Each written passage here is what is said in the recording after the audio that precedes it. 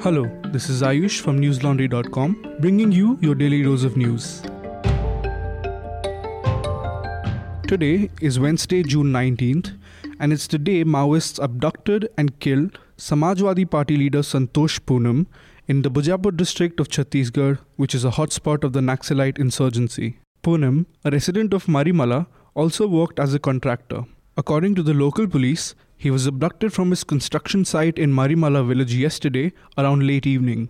This morning, a few locals spotted his body lying in a pool of blood in the nearby hills and informed the police. A team of security personnel rushed to the spot, located deep inside a forest which is 16 kilometers away from the local police station. Poonam had contested the recently concluded assembly elections in Chhattisgarh on Samajwadi Party's ticket from Bijapur. He was also state vice president of the party in the district. On April 9th, just 2 days before the first phase of Lok Sabha elections in Chhattisgarh, suspected Maoists had attacked and killed Bharatiya Janata Party MLA Bhima Mandavi and 4 security personnel in Chhattisgarh's Dantewada district. The Ghatkopar police in Mumbai arrested 2 persons today while they were attempting to sell extremely rare ambergris or whale spew worth 1.7 crore rupees in the black market. Ambergris is a wax that is produced in the digestive system of sperm whales. Perfume makers have used the substance in their formulae for centuries. Sperm whales are an endangered species and protected under the Wildlife Act, and it is under the provisions of this act that the accused have been arrested. One police officer said, quote, "Finding ambergris is extremely difficult and is usually exported to the Gulf where it fetches very high prices. Fishermen who believe it as a fortune may have killed the whale, and we are probing further into this. There is also superstition attached to it. Burning it for good scent will make one rich is a notion." Unquote. In October last year, the Thane crime branch had arrested 3 people in possession of 2 crore rupees worth of ambergris. The accused had claimed to have found the substance floating in Ratnagiri Sea in southwestern part of Maharashtra. The toll of deaths due to acute encephalitis syndrome, or AES, has mounted to 112 in the Muzaffarpur district in Bihar and the adjoining districts in the state. According to media reports, 418 people are admitted at present with complaints of AES. According to India Today, data analysis of reports of the WHO, World Bank and UNICEF and its comparison with statistics for Muzaffarpur district shows that when it comes to nutrition of child and mother, most African countries perform better than Muzaffarpur. The Health Department of Bihar is yet to pinpoint the exact cause of these deaths. The disease has affected children falling under the age group of 1 to 10. Officials of the Union Health Department had visited the district over the weekend and clarified that AES was an umbrella of symptoms, unlike a viral infection like Japanese encephalitis. The symptoms of AES include high fever, convulsions, and extremely low blood sugar level. In the latest episode of our podcast, Reporters Without Orders, we had Abhinav from News Central 24/7 as our guest. Abhinav, who had just returned from Bihar, talked about this disease and the medical and governance deficit which led to its eruption.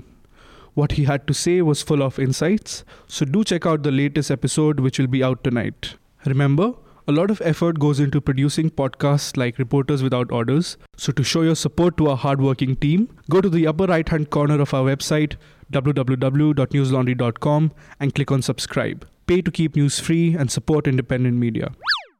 Pakistan and the World Bank signed a $918 million agreement to support the economy, reform the tax system, and broaden the revenue base in the Islamic Republic. According to Pakistan's Finance Ministry, under one of the 3 separate programs, the World Bank will lend Pakistan $400 million to contribute to a sustainable increase in domestic revenue by broadening the tax base and facilitating compliance. Another $400 million will go to higher education to support research in the strategic sectors of the economy. The remaining $118 million would be spent on revenue mobilization and resource management in the northwestern province of Khyber Pakhtunkhwa. PM Imran Khan's government is seeking to stabilize a rickety economy with the IMF loan, which, even though agreed in principle, is contingent on Pakistan pushing ahead with reforms and measures to curb ballooning current and fiscal deficits. In June 2019, the government slashed its growth forecast to 3.3% from the 6.2% predicted in the time of the last budget. 3 Chinese lenders, including China Development Bank, Industrial and Commercial Bank of China, and Exim Bank of China, have demanded at least $2.1 billion from Indian tycoon Anil Ambani's Reliance Communications Limited. Yes, the same Reliance Communications that slid into bankruptcy earlier this year. According to the print, state-owned China Development Bank, with loans of 98.6 billion rupees, was the biggest creditor to the telecom company. Exim Bank of China sought payment of 33.6 billion rupees, while the Industrial and Commercial Bank of China claimed 15.54 billion rupees. Other foreign institutions in the financial creditors chart include Investment Bank VTB Capital of Russia, Standard Chartered Bank of London, Deutsche Bank Hong Kong, and DBS Bank and Emirates MDB Bank. India's bankruptcy court is hearing both lenders and the telecom firm as it attempts to find buyers for the company's assets and pay back the debt. Congress leader and former Minister Roshan Beg was suspended by the Karnataka Pradesh Congress Committee on Tuesday. He was suspended for indulging in quote-unquote anti-party activities. Beg had criticized All India Congress Committee leader and Karnataka in charge K.C. Venugopalan, Karnataka Pradesh Congress Committee President Dinesh Gundu Rao, and former Chief Minister Siddaramaiah for poor election results in the Lok Sabha elections. He had termed Siddaramaiah as arrogant and Dinesh as immature in an outburst against the party's functioning. Today, Beg criticized state Congress leaders with his remarks to the media. He said, quote, "Why have our state leaders not taken moral responsibility for the Lok Sabha polls? Have they called any of us to discuss what went wrong? Why was no action taken?" Unquote. Roshan is a 7-time MLA in the Congress who had also expressed his unhappiness at being left out of the coalition cabinet under Chief Minister H.D. Kumaraswamy. That's all the news we have for you today. Have a good day or a good night, depending on where you're listening from. See you tomorrow. All the News Laundry podcasts are available on Stitcher, iTunes, and any other podcast platform. Please subscribe to News Laundry. Help us keep news independent.